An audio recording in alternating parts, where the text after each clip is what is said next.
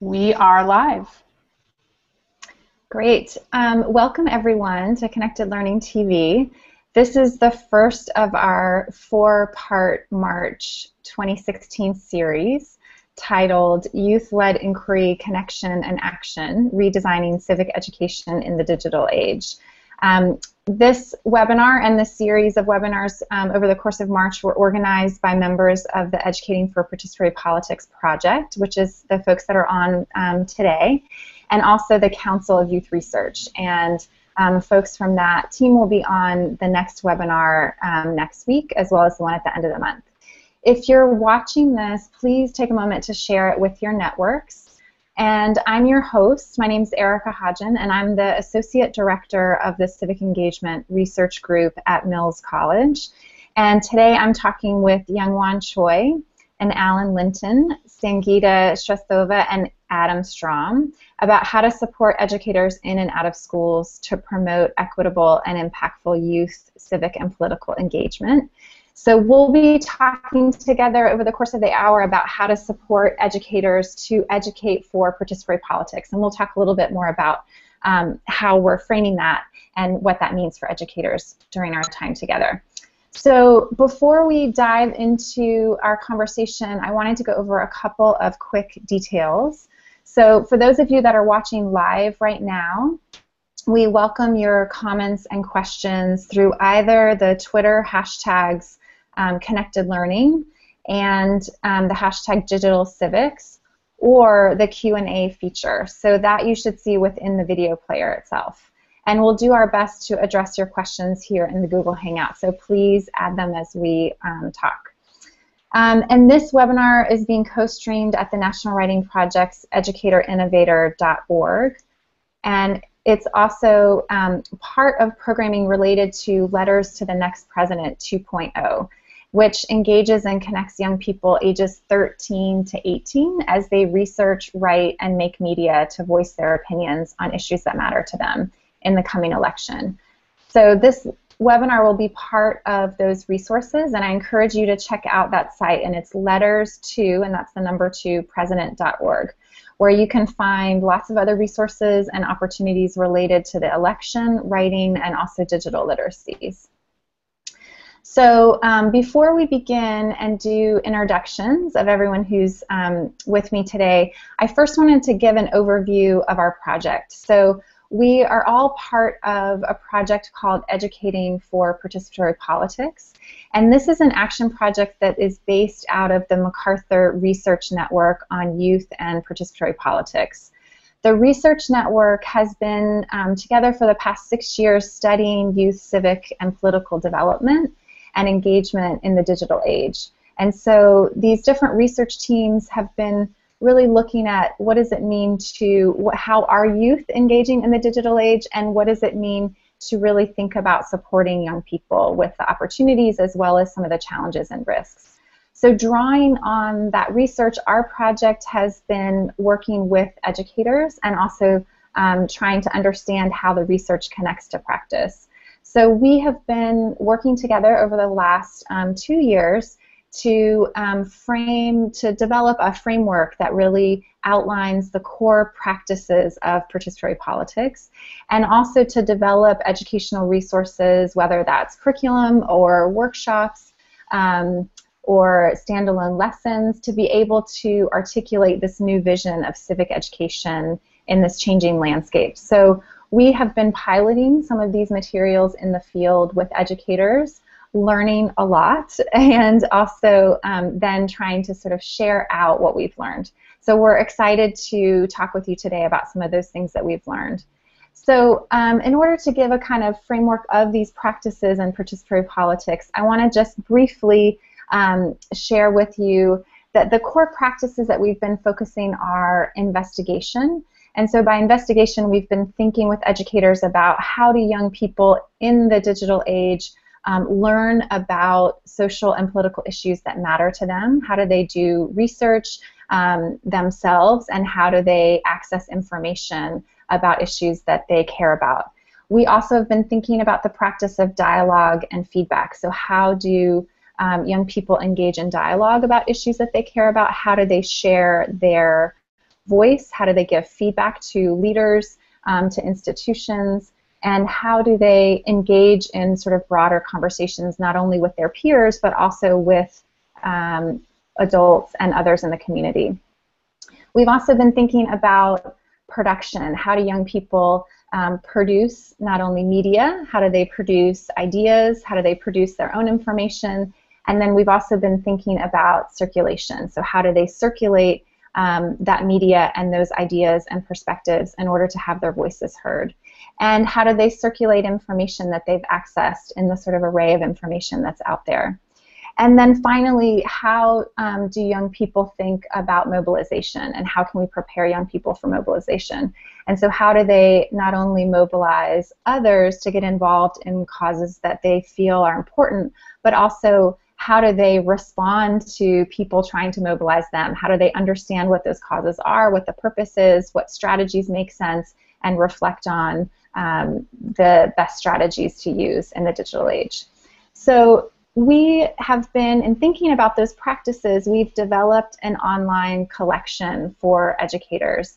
And you'll see that link in a lot of the information about our webinar today, but I'll also just tell you quickly how to access all of that information. So if you go to the YPP Research Network website, which is ypp.dmlcentral.net, and then click on Educators at the top of the screen, you'll see that we have an outline of each of those practices and how they have always been important to civic and political life, but what's maybe different in the digital age, and what are the considerations for educators. And then we also have curriculum and lesson plans and resources and some blogs written by our team members, and also blogs written by educators. So there's a lot of resources there. We're super excited to launch this website, and we'll be talking a little bit about, when we're in our conversation today, some of what we're talking about will be highlighted on that site if you want to look at it later. So now I'd like to give everyone a chance to introduce themselves, and I'd like to ask everyone to briefly describe your EPP project to give people a little bit of context. And then if you can also kick the conversation off by telling us something that has been most about working with educators to think about civic learning opportunities in the digital age. So let's go ahead and start with Youngwon Choi, if you can start us off.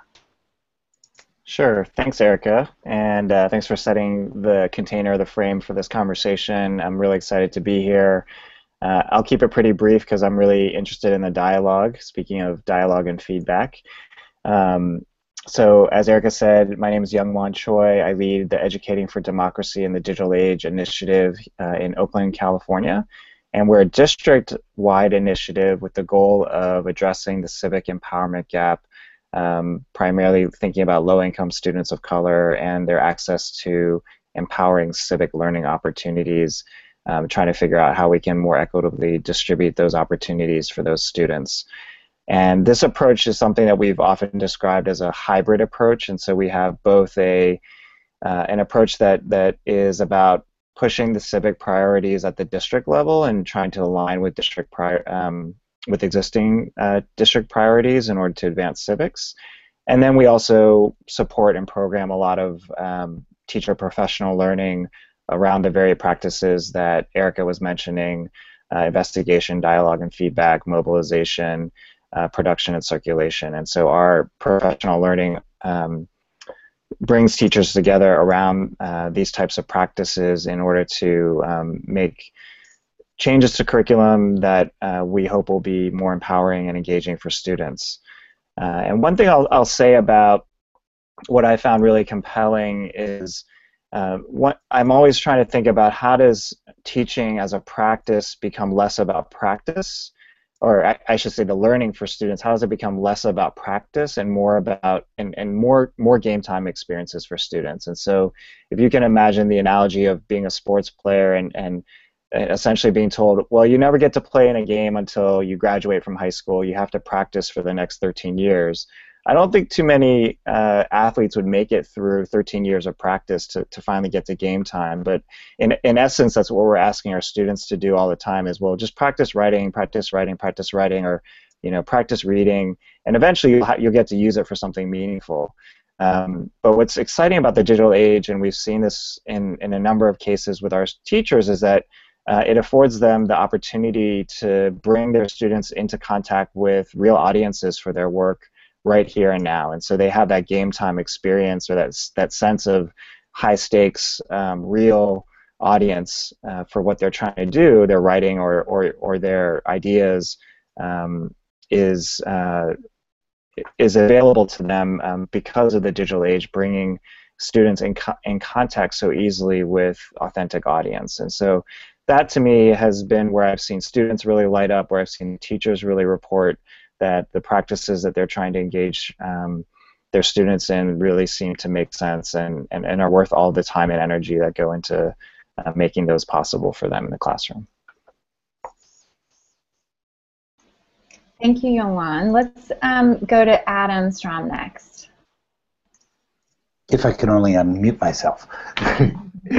Thank you so much, Erica, and thanks, Youngwon. It's actually a great conversation, and one of the things I think you'll get is just the variety of ways that people have started to implement some of the ideas that you all were talking about. So I'm going to start with, I think, two tensions that were at the top of our project. I'm from Facing History and Ourselves, and we did a project with the Good Participation team at Project Zero at the Harvard Graduate School of Education. We did a small pilot. We worked with 2 different public schools in Chicago because we really wanted to see what it would look like when people started implementing deeply material. So what I'll do is kind of give you all a quick overview, but I do want to start with these tensions, which was, I think one of the tensions up top is thinking about the relationship between kind of teaching and kind of making young people aware of these best practices, of participatory politics practices, but also making sure that that would be combined with deep ethical and moral reflection, right? Anybody can start to mobilize people. The question is, what are you mobilizing people for, is often at the core of Facing History's work. And then also thinking about the role of teachers in schools, and this was really just kind of a finding out of the work that we did about the relationship between kind of getting kids to reflect and taking action, because what we found is there was a tension in terms of time, right, and how much time people had in the classroom, and we'll get at this when we start to think about what do you need to do to support teachers. But the quick overview of the project is that we recruited teachers that were in the Facing History and Ourselves network. They didn't have to be, but they were familiar with Facing History's framework, which I'm just going to show y'all really quickly. And I'm not going to go into this forever because I think it would take too much time.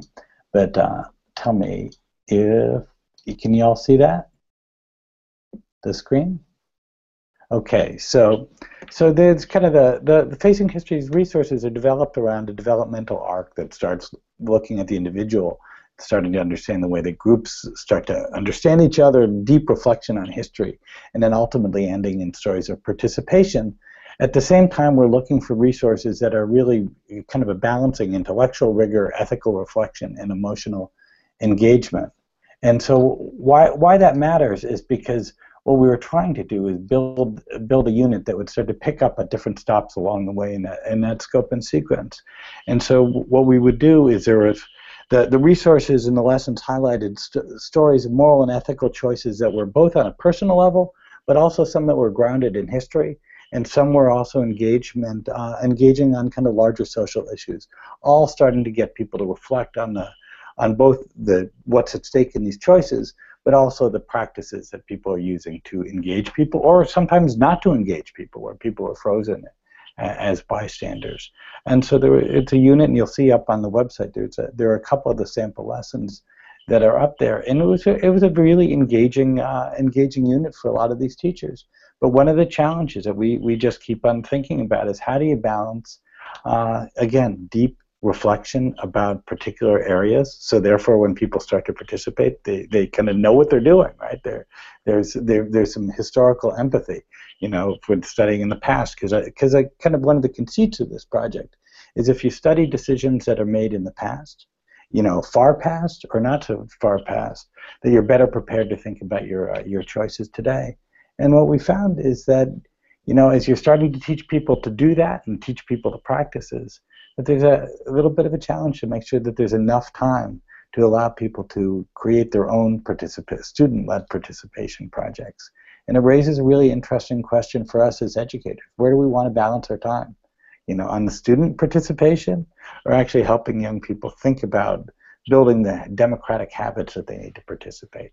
So I'll stop there and I can pick up more later. Great, thank you, Alan. Yeah. Let's turn it over to Sangeeta next.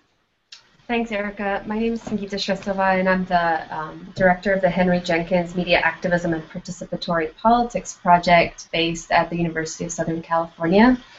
The project that our team worked on for EPP actually grew out of MAP's, that's our acronym, out of MAP's previous work, which was research-based and looked at several youth communities that really exemplified what we thought were really notable practices that bridge between culture and politics, and also tapped digital media in creative ways. So the project was very extensive in its research and came up where the book is, I have to do a little bit of a plug, the book is coming out in a month. But as we were moving through our analysis, we realized that we really had almost a treasure trove of examples of work that youth had done, mostly out of school contexts, and that we were constantly being asked to share these examples, to put them in dialogue with each other, to surface other examples, to share examples that we hadn't even come up with, but that other people were sharing with us. And so we ended up building a resource that's going to live alongside the book as it comes out. The resource is by anymedia.org. It's now available prior to the book coming out, so people are welcome to go out and visit it. And as we did that, we realized that this could potentially be really useful for educators. So we kind of came around to working with educators from the outside, because we started working with youth through their projects, not projects that were initiated in schools. But we really did find that educators found a lot of resonance with their work, and the project we did for EPP was a close partnership with the National Writing Project, so it's all at home in the sense that this webinar is being hosted by NWP, where we brought our resource to educators and asked them to find in it what worked for them. So we really were starting to build from ground up an approach that would help educators use byanymedia.org in their classrooms. So what we ended up with were a series of lesson plans that educators come up with, which again serve as exemplars for other educators who would maybe like to go into what we call BAM, by any media, who would like to go into BAM to find materials that would resonate for them. What I will say as a surprising learning for us was the breadth of subject matters that the teachers and educators found worked. We initially had thought that it would really resonate well for teachers who teach writing, who teach media, maybe, certainly civics, because there's a civics focus clearly, but what we were really surprised about was that we had music teachers who found resonance with the material, that there were science teachers who were able to find material that they were able to draw on. And what this really highlighted for us was the ways in which all subjects, if I may dare say, are being impacted by the changing practices that youth are experiencing, and that digital media is maybe supporting, and that many teachers, even though their subject matter may not be civics or media, are actually finding that they have to somehow touch upon these topics in their teaching, and that we are really well positioned to give them resources or help them as they think through how they're going to do this. Great, thank you, Sangeeta. And Alan. Thanks a bunch. Hi, I'm Alan Linton. I'm a PhD student in political science at the University of Chicago, and I work with Kathy Cohen on the Black Youth Project New Media Research Team for educating for participatory politics, a mouthful for sure. Our project partnered with Chicago Public Schools, and in particular the Global Citizenship Initiative, to help support and run some modules in their civic education curriculum focused on bringing digital media into the civic education space. So we based this on 3 general ideas. One was digital media introduction, so learning about online sources of information, how to process this info, identify trustworthy sources and bias. Once you have that groundwork, going and thinking about the electoral process, so certainly relevant this year, but also in non-presidential years, learning about the issues and the campaigns and the roles of different spaces and how to get involved and be active and understand what happens in the electoral space. And then 3, center the conversation around policy issues. So this is the more action-oriented section, organizing around policy issues. Once you have the information, how do you present information, circulate information, and move towards action? We did this in initially five schools in Chicago, predominantly in marginalized communities, communities of color, thinking about the ways that digital media can be used as a tool to highlight and lift up and support communities that traditionally have been marginalized and isolated from the political process. In addition to this, we helped run some teacher professional development over the summer and throughout this year to help close some of the skills gaps and knowledge gaps around the different types of political issues, something I'm sure we'll talk about later on, and work with some young people around how to build their voice and activism through a summer fellowship that focused on research skills, multimedia production, organizing, and presentation skills. When thinking about kind of all of this work and the work of the other projects, the one thing that I keep going back to that's most compelling is when you take away some of the barriers and you put civics in terms that young people engage with, the level of interest and excitement about being involved and being active goes through the roof.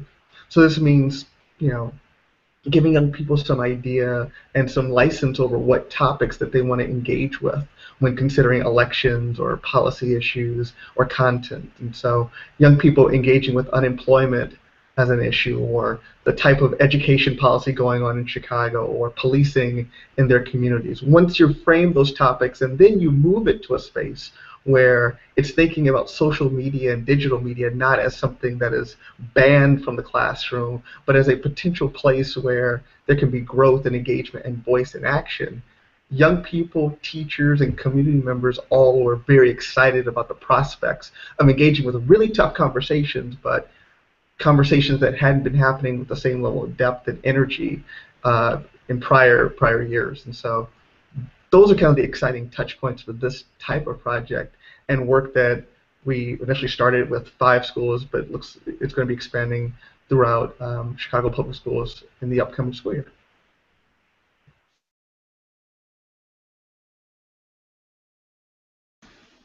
Thank you, Alan, and thank you, everyone. I feel like you all brought up incredible points that I'm excited to talk more about, so we're going to dive in.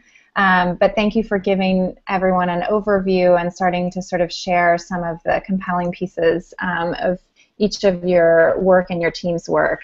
I'd love to just jump right into the sort of meat of it and ask the question and have us spend a little time thinking about, we all know that teachers are juggling a ton in the day-to-day, but also in the sort of broad spectrum of their work. And really thinking about, I think many of you touched on this, but Sangeeta, you were saying, that teachers found lots of different ways to fit this into their work.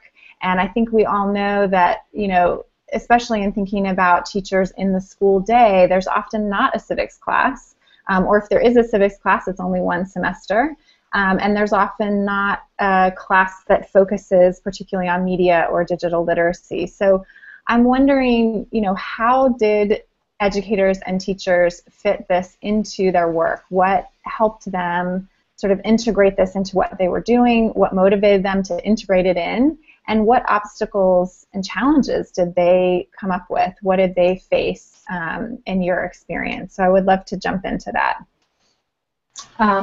Since you mentioned me, Erica, I'll just kind of jump in there and maybe get the ball rolling. So what we found, we didn't create curricula unlike some of the other projects in here. So we actually had resources that had pieces of curricula that teachers could draw on, and we brought that to teachers. And I think we had positive experiences. partially probably because of the teachers who entered into the program, so they sort of self-selected, right? So they were teachers who felt that that could work for them. So what we found worked really well was that teachers could go in and they knew what they were already going to teach, and they'll be speaking about that in a couple of weeks, and so they were able to pick pieces of what worked and put it into what they were going to do anyway, essentially. So, for example, there was a choir teacher who knew that she was going to sing song composition and then wanted those songs to be composed around a particular cause that resonated for the students.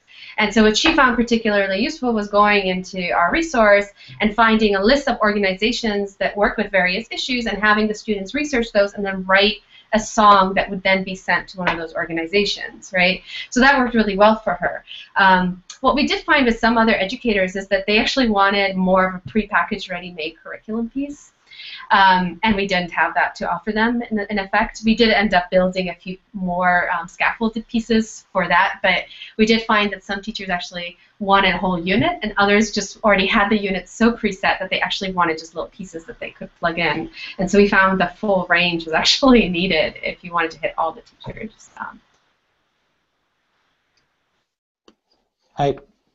So I mean, one of the things that in some ways the argument behind our project, if there is an argument behind the project, was that you can teach these skills in a traditional social studies class, right? I mean, that's what we were working on, saying, you know, first of all, if you're teaching a social studies class and you're not thinking about participatory politics, something's missing from that larger material. But for us, you know, we knew that people weren't going to be necessarily teaching a civics elective. So we're going to try to find people entry points from the past. And again, and there's this argument, and I really believe it, is that helping people think about issues of past and present actually informs participation today. You know, it gives you a lens, these categories, these practices, a lens to start to look at civic participation in the past. So, you know, the year we were doing this project is the year Selma came out. The film Selma, and you can start to think about, right, what were the activists in Selma doing, the folks at SCLC, what are the folks at SNCC using here, and so helping be intentional, using this as a framework to look at something that they're supposed to be doing anyway. If I could just jump in on that point, one of the more amazing things that we ran into was there was plenty of excitement and energy and involvement from our teachers, but there was a difficulty in connecting to the issues of the day. So we had some folks that self-selected in because of the nature of the program. There were civics teachers, but others were from history classes, like Adam described, and they didn't know how to connect what was happening today around Black Lives Matter and some of the kind of organizing, let alone talk about this in the context of a complicated election with a number of issues. And so we ran into some teachers that were very comfortable with understanding and knowing and had great depth on the topics, but didn't have the necessary kind of new media and digital skills to engage young people in those spaces, and spoke often of young people being more of the expert in those spaces, and vice versa. And so there was no lack of enthusiasm among our teachers for wanting to do this and wanting to try it as something that would speak better to communicating the types of issues of the day. The difficulty was we had some teachers that were in different places, and it really put the onus on us after going out and sitting in the classrooms and talking to teachers about what do they need. And some teachers said, hey, I need a primer on how to be active on various forms of social media, so that when I give young people some guidance, that they can take it, but also listening to young people, because they do know more about what's happening in some of these spaces. And for other folks, it was, can you put us in front of a group of activists? Can you put us in front of a group of young people organizing and have them explain what they're doing, what they're engaging, what motivates them? Because if you put it all together, then you can have teachers functioning as a resource for themselves and others that want to try to do this in ways that one or two people on our end could never reach as many folks. I'm interested sort of in building on something you were mentioning there, Alan, just because one of the challenges that I see working with teachers, and this is also potentially because I work on a district level initiative, and so we're really trying to work with everybody in our system, And when you put Black Lives Matter, when you put race on the table, and you say, or even if you just open the conversation to students to say, what are you interested in? Developmentally, this is a time in, high school is a time in young people's lives where I think identity and community, as Adam was mentioning, are incredibly important. So they're trying to understand group membership. What does it mean to be Black? What does it mean to be Asian, Latino? What does my race identity have to do with my political engagement? And so the challenge that sometimes I face around that work is that the adults are actually not well equipped to have those conversations.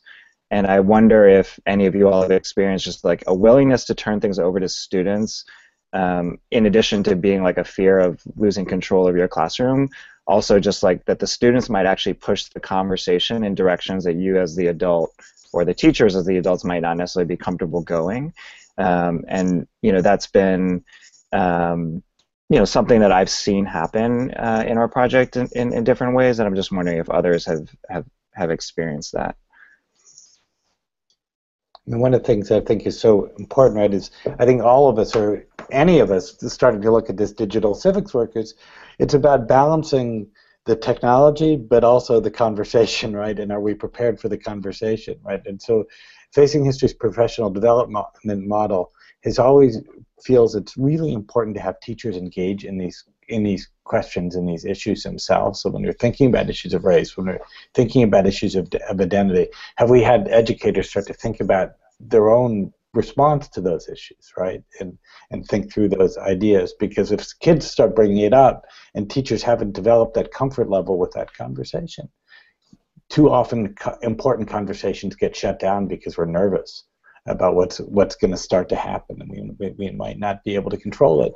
And yet at the other end, you have teachers who are sometimes just so nervous about the platforms, right, that they're ready to have that conversation but aren't ready to talk about it in a digital space. So I mean, we talked to teachers a lot about what discussion forum that they were going to be using, and helping people understand that technically. And of course, we all know that that's going to change next year. Whatever they used last year, it's going to be a new one, and it's going to be a better one next year. So how do we balance that, emotional engagement for the teachers, and then the technical proficiency? I think you all both were saying that.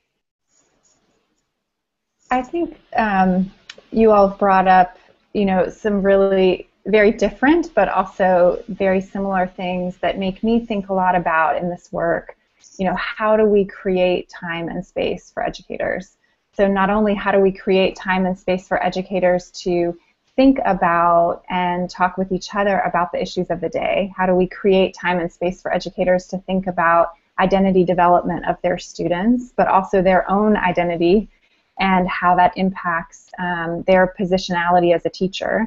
And then also the digital side of it. How do we create time and space for educators to explore and learn digital tools, and also just have that kind of dispositional stance of being open to consistently learn. Because I think, as Adam, as you said, these tools are going to change, and as Alan said, these issues are going to change. It's not always going to be the same issues. It's not always going to be the same tools. And how do we support educators to really be treated as professionals and also have that time and space to really learn themselves and to engage with their colleagues around some of these issues, so that once they are with their students in the classroom, they can engage in an authentic conversation. They can engage in an authentic process of exploring a tool or a platform, and really thinking about how do we connect the skills and the practices to the content and the issues and the ideas and the conversation. So I would love to hear more, because I think one of the really powerful things about this project, and what I have learned so much from all of us being in conversation with each other, because each of us is in a different context, and we all went about working with educators in such different ways. And I would love to hear a little bit more about what worked well or what was challenging creating that time and space for educators. So whether it be around the digital side of things, whether it be around them thinking about their own identity, issues of race, issues of social justice, whether it be about having controversial conversations How did you create that time and space, and how did you, create an environment for teachers where they really felt like they could take those risks?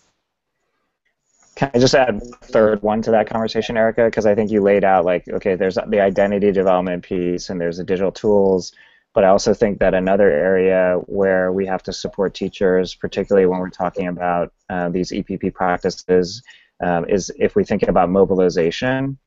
There are not many of our teachers come to teaching with a background as community organizers or as folks who use online tools to mobilize around civic issues or political issues. And so I think, in the same way that we have to think about how we support pedagogically teachers with these other elements, if we're talking about civics, we're talking about civic action, how do we also give teachers the opportunity to explore their own identities as civic actors, and their role within, particularly when we're trying to expand their conception of civic or political participation beyond voting and serving on a jury.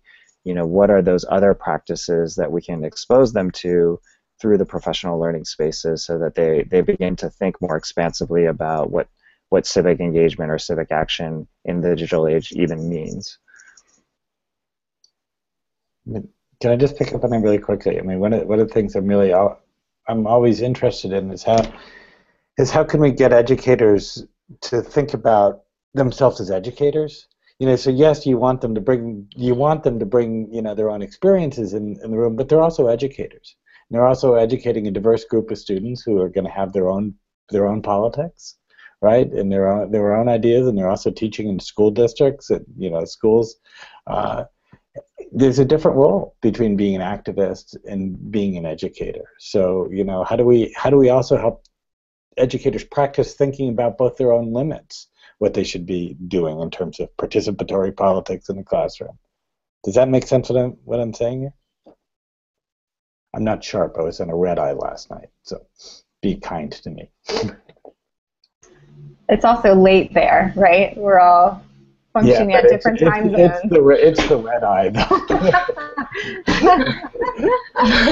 But the flip question to what Adam was asking would actually be, he was asking about the limit. I mean, where's the boundary?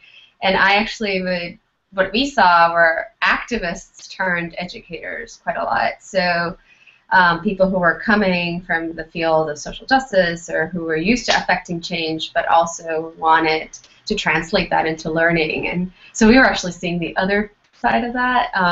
So the other piece of that would be, well, where is it about education, and when is it actually about furthering a cause? Because I've also seen in some cases where learning's happening along the way, right? But that's actually it's the campaign that's actually what's driving the participation. So I don't have an answer, but that's what I was meaning to say. By the way, it's exactly that issue. Sangeeta really brought up something that we saw as well, just from educators that had some prior experience, but didn't know how to connect the issues that they were very passionate about, or the issues that they cared about, with the issues of the day, or the issues that young people may be engaging or asking questions about. And so for us, one of the things that we probably underestimated was how much time we need to give teachers with the actual curriculum and allow them to use and finesse and edit it on their own. So we put this thing out, we tried to pilot it to make sure we got it into the field a couple of years ago, and teachers didn't feel like they had enough time. But over the summer, actually doing some of the lessons themselves, we started to get the questions that we needed, like, hey, there are a lot of different lessons here of policy issues and organizing. Can we talk to a community organizer today?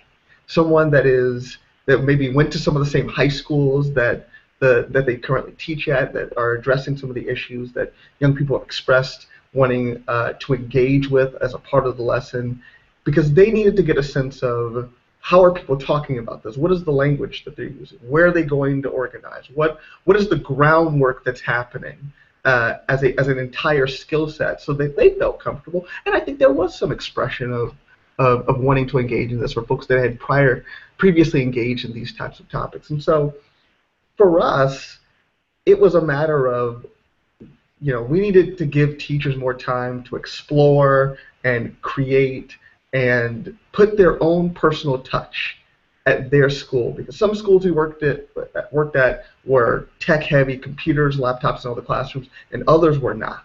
But to close that gap was the matter of giving the teacher the tool of our curriculum that they helped write and support, and think about, here's what it looks like on the north side for this community. Here's what it looks like on the west side for this community, and allowing that kind of flexibility so that we weren't assuming that we knew what they needed to have. They could come back to us, and we could try to plug in the gaps. But it's unbelievably hard with limited PD time or limited time to engage. But getting the material as quickly as possible to teachers to tinker and edit was something that was really, really quite compelling and helpful on our end.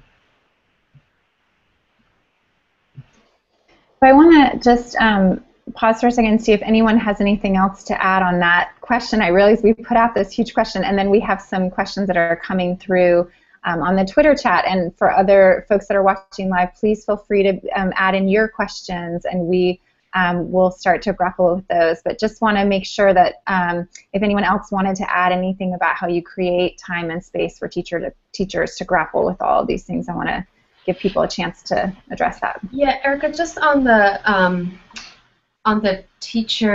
platform question, because there was a question around digital proficiency, and what we found our activists working through was what the title of our book, which is By Any Media Necessary, and we found that was actually really helpful in our work with educators, and helped us sort of lower the bar around expectations and lower the anxiety levels about knowing certain things. And we sort of said, it's by any media necessary, it's whatever you're good at.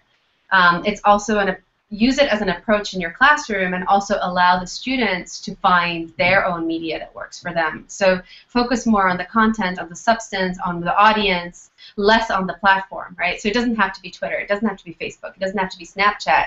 It's about how are you going to get to know your audience, how are you going to be able to get your message out? And we found that actually really helped a lot in addressing that question around platform and digital abilities. Yeah. So this is related to that. I mean, one of the things I think that young people are starting to learn when they start to look at a social issue, or I think all of us could learn, forget just young people, is starting to understand actually how do you match the tools that you're using versus kind of this is a concept Martha Minow, as the Dean of Harvard Law School, has been talking about, with the levers of power that you're trying to pull. So let's say you think about a social issue. And I'd say that this is something that's being done at one level. So what are the right tools to move the person up there versus the tools to get other people mobilized who might join you in trying to leverage that person? And I think that it's a real challenge, I think, for a lot of us when we start to look at a social issue. It can feel deep and overwhelming, and I don't know where to pull. So I think the conversation about which tool is really important, but it's also which tool versus what's the change you're trying to affect and where that is.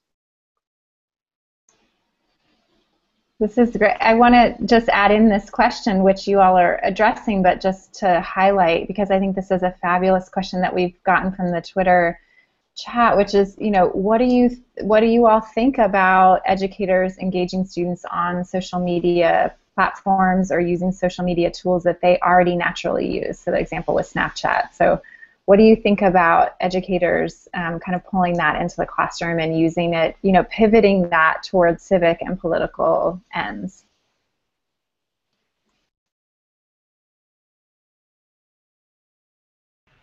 It's a question, I think it's a great question. It's a question that we've grappled with in different spaces in Chicago. Generally, when you have the infrastructure out there to understand what this tool is, we had very compelling and very powerful results in terms of getting student buy-in and student commitment over the long term to what's happening, usually around the lesson or the issue that they're addressing. So, one of the good points that was brought up was this content versus platform thing. It was not simply enough to keep students interested by saying, hey, we're going to go to the computer lab more often, or we're going to be using our phones in the classroom. That if it was just that kind of, faded over time. There was something special, and it gets back, I think, to your point, Erica, about the kind of gap between how much do you let go in terms of control and engaging students on their space. It gives them some sense that they're being heard in the classroom, that their expertise, that their level of comfort means something to the educational experience, to their growth as people engaging in the topic, and that ultimately this is a learning experience for everyone. So in this conversation around the principles that we have, the idea of dialogue and feedback, production and circulation, that these are kind of two-way streets, and to replicate that in the classroom space where students are comfortable allows a bit of vulnerability on the educator's part, without question, but an element of engagement and commitment that students can feel like, hey, this isn't just I have to sit here and do an assignment. I'm actually doing something that's that's worthwhile in a space that I'm comfortable with. In the same vein that there are some young people that may not feel very comfortable in the classroom space doing a in-class presentation. So it's that push and pull that we've experienced. But generally, Snapchat or Vine or Instagram, most of these now more kind of video-based organizing platforms that young people are using, mobile-based on their phones, those are the spaces that are getting a great deal of reception and feedback that's very positive. And it's now kind of fine-tuning that to the broader lessons that we're trying to get out of thinking about how you can leverage those tools for action, engagement, and participation in a meaningful way. Mm-hmm. Yeah, I wanted to add to that I think, one thing that we see in research that's really looking at, how teachers and educators are using different platforms, and I would say that some of this research is focused specifically on blogging, that for many students, assignments that are, in the classroom where teachers are trying to bring in online dialogue and talking about social issues, that for students, if the assignment itself is not connected to an audience, that for many of them it feels like any assignment. So even if the tool might be Tumblr that they use for other purposes in their, outside of school, that in school, if you're using that same platform and it's not connected to an authentic audience or connected to a broader conversation, then I think for students it doesn't, the engagement doesn't hold up for them. And so we've seen that in a lot of research. And this is what I think Peter Levine calls the audience problem, right? So, I think that what I would say in the same vein is that we want to set students up to connect to an authentic audience, and we want to set realistic expectations of also action. So not just sort of dialogue, but also, how do we connect students to these broader movements that are already happening and organizing that's happening in their community so that it feels connected to something in a more sustainable way. And at the same time, I would say, in the same vein, we don't want to set students up to feel like, if they put their voice out there and they're expressing themselves and they have, one comment, say they're blogging and they have one comment, we don't want to say that then it doesn't count, right? Because they don't have 100 comments or it isn't circulated to an audience of 2,000. I think, all of these sort of entry points are really significant, I think, for young people in getting their voices out there and taking steps towards action and reflecting on these issues together with their peers. So I think that there's sort of a spectrum of we want to set students up to connect to an authentic audience and at the same time be realistic and understand that entry points are significant no matter how big or small. I think the other thing that would be really interesting for us to think about is just some of the challenges, and not only for educators and how do they support young people around the sort of afterlife, as Lissa Soap has framed it, the sort of afterlife of this content that goes up online, and also some of the risks and challenges. And Sangeeta, this is, I think you can speak to this in your research around, young people being monitored and surveillance of content that goes up online. How does this impact young people when they're putting themselves out there? For various different reasons, either, what impact does that have on them based on their identity, based on their politics, based on their futures. And so I think it'd be interesting to maybe think for a few minutes about, and we're getting close to time, but just how do educators support young people around some of these challenges of the digital age? And a lot of the research has shown that if young people don't have supports around this, or if they are fearing backlash, the Good Participation Project team has done some research around this, that many young people will silence or quiet their expression over time if they, in anticipation of backlash or anticipation of some of these consequences. So would love to just spend a minute thinking about how educators deal with this and support young people. So I'll just share an example which I think relates to both the earlier point and the point that you're making now, Erica. And we have a group of educators this year that are meeting around blogging and trying to get their students to blog. And one of the things that they, or some of them have done more intentionally to protect students from like the random comments that they might come across online is to use a more protected platform. And so a number of the teachers are on youthvoices.net, which is actually started by National Writing Project teachers. Imagine that. And so students get online and they're in a community of other students and educators. So the comments that they're getting are in many ways sort of being curated. Well, they're not curated, but the students are brought into a culture online of how to participate in that space. So it's not just anybody coming in and commenting. And so I think it provides a safer venue. But what's also interesting is that in this blogging group, they found that even students who were posting things in Youth Voices weren't getting comments. And so they engineered over the last couple months a common theme that all the teachers were going to write about, or all the students were going to write about, and then they shared the teachers shared the students' blog addresses with each other so that they could assign, hey, you need to go read this person's blog and comment. And so the students were starting to get comments from students in Oakland from a different school, but it was like super exciting for them because like, oh, hey, they're getting comments, and so it was a way to both like address this issue of safety, but also to encourage the students because they were engaging with an authentic audience, even though it was behind the scenes, engineered by the teachers to make it happen. So what we did on the MAP project is that we developed a framework through which teachers could explore the public-private kind of dichotomy and do so in a way that doesn't try to keep people safe necessarily or urge them to take everything and make it public and to really think that everything is public today. So really to get much more nuanced about what does privacy mean in the digital age? What is the power and the challenge of going public with issues. And so we really work to introduce concepts like context collapse, understanding what audiences may see your stuff even though you didn't envision that, to really think about that and weigh the risks and the benefits of what you're going to put out in that context. So I think there is unfortunately there's no clear answer, right? There's no yes, no, there's no checklist that you can go through, but we were trying to go develop a series of decisions that young people can go through as they consider the whether or not to post and how to post.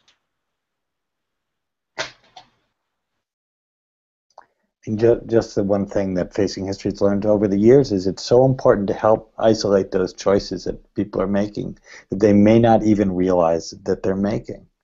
Right, so I think that's so important, and your example of having the teachers of Oakland start to just share and comment. People sometimes are just missing good best practice in the digital world. So building, helping people understand what might be some good norms. And I think that's true for a face-to-face conversation, but it's also true for these digital conversations. And so just helping people have that safety and saying this is what a good best practice looks like. So this is how we're going to start to model a civil conversation online as compared to some of what we're seeing in the larger political world maybe sometimes. Great. Alan, I want to give you a chance to share any final thoughts since each person's had a chance to say one last thing. Great, thank you. I think one one of the big things that we've seen, and I think it's something to keep in mind, is that these tools are new and understanding them may be difficult, but we shouldn't get away. And one of the things that the educators really pushed us on was making sure we don't get away from kind of fundamental things that happen in the classroom that can apply both online and offline. So even with the the previous comments about modeling what type of space that we're going to have, and starting off in the classroom, getting young people to comment on each other's blogs if they go down that route, and making sure the comments are substantive and positive, but critical in a way that's supportive and building that comfort. But in terms of kind of big picture final thoughts, overwhelmingly getting to the teachers. I don't do curriculum writing, Kathy doesn't do curriculum writing. It was getting to the teachers and understanding what are the spaces that we're about to get into in terms of educators' needs, educators' limitations on time, and they're experts in their own classrooms, they're experts in their own schools, and using that expertise to craft some supports around what they know and already do. In the same vein that we're trying to build curriculum, at least with our project, around what young people know and what they care about, those are some of the lessons that can really shape this type of work. And for those folks thinking about doing this outside of the civic space or want to doing this in different areas, getting to where the audience is that you're looking to engage the most, and asking them to be a part of the process of developing the types of tools that they're going to be using is invaluable and makes everything that much easier because they had an input from the get-go.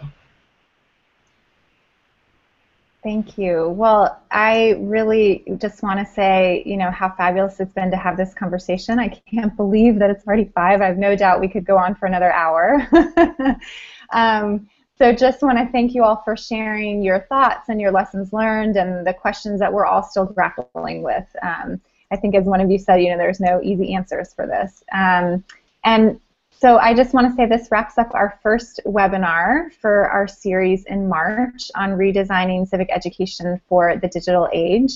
And I do hope that people will keep the energy up on Twitter. So please, keep the questions coming, the thoughts. And the hashtags that you can use are connected learning and also digital civics. And there will be a full video recording of this webinar available immediately after on connectedlearning.tv with other curated content and some of the links that we've all also been highlighting. So please check that out. And if you found this conversation helpful, please share with your networks. And please also look at the upcoming webinars for the rest of this month on Connected Learning TV. And those will be highlighted on the National Writing Project's Educator Innovator site and also on Connected Learning TV. So I want to thank everyone again for the conversation, and we look forward to more conversations the rest of this month.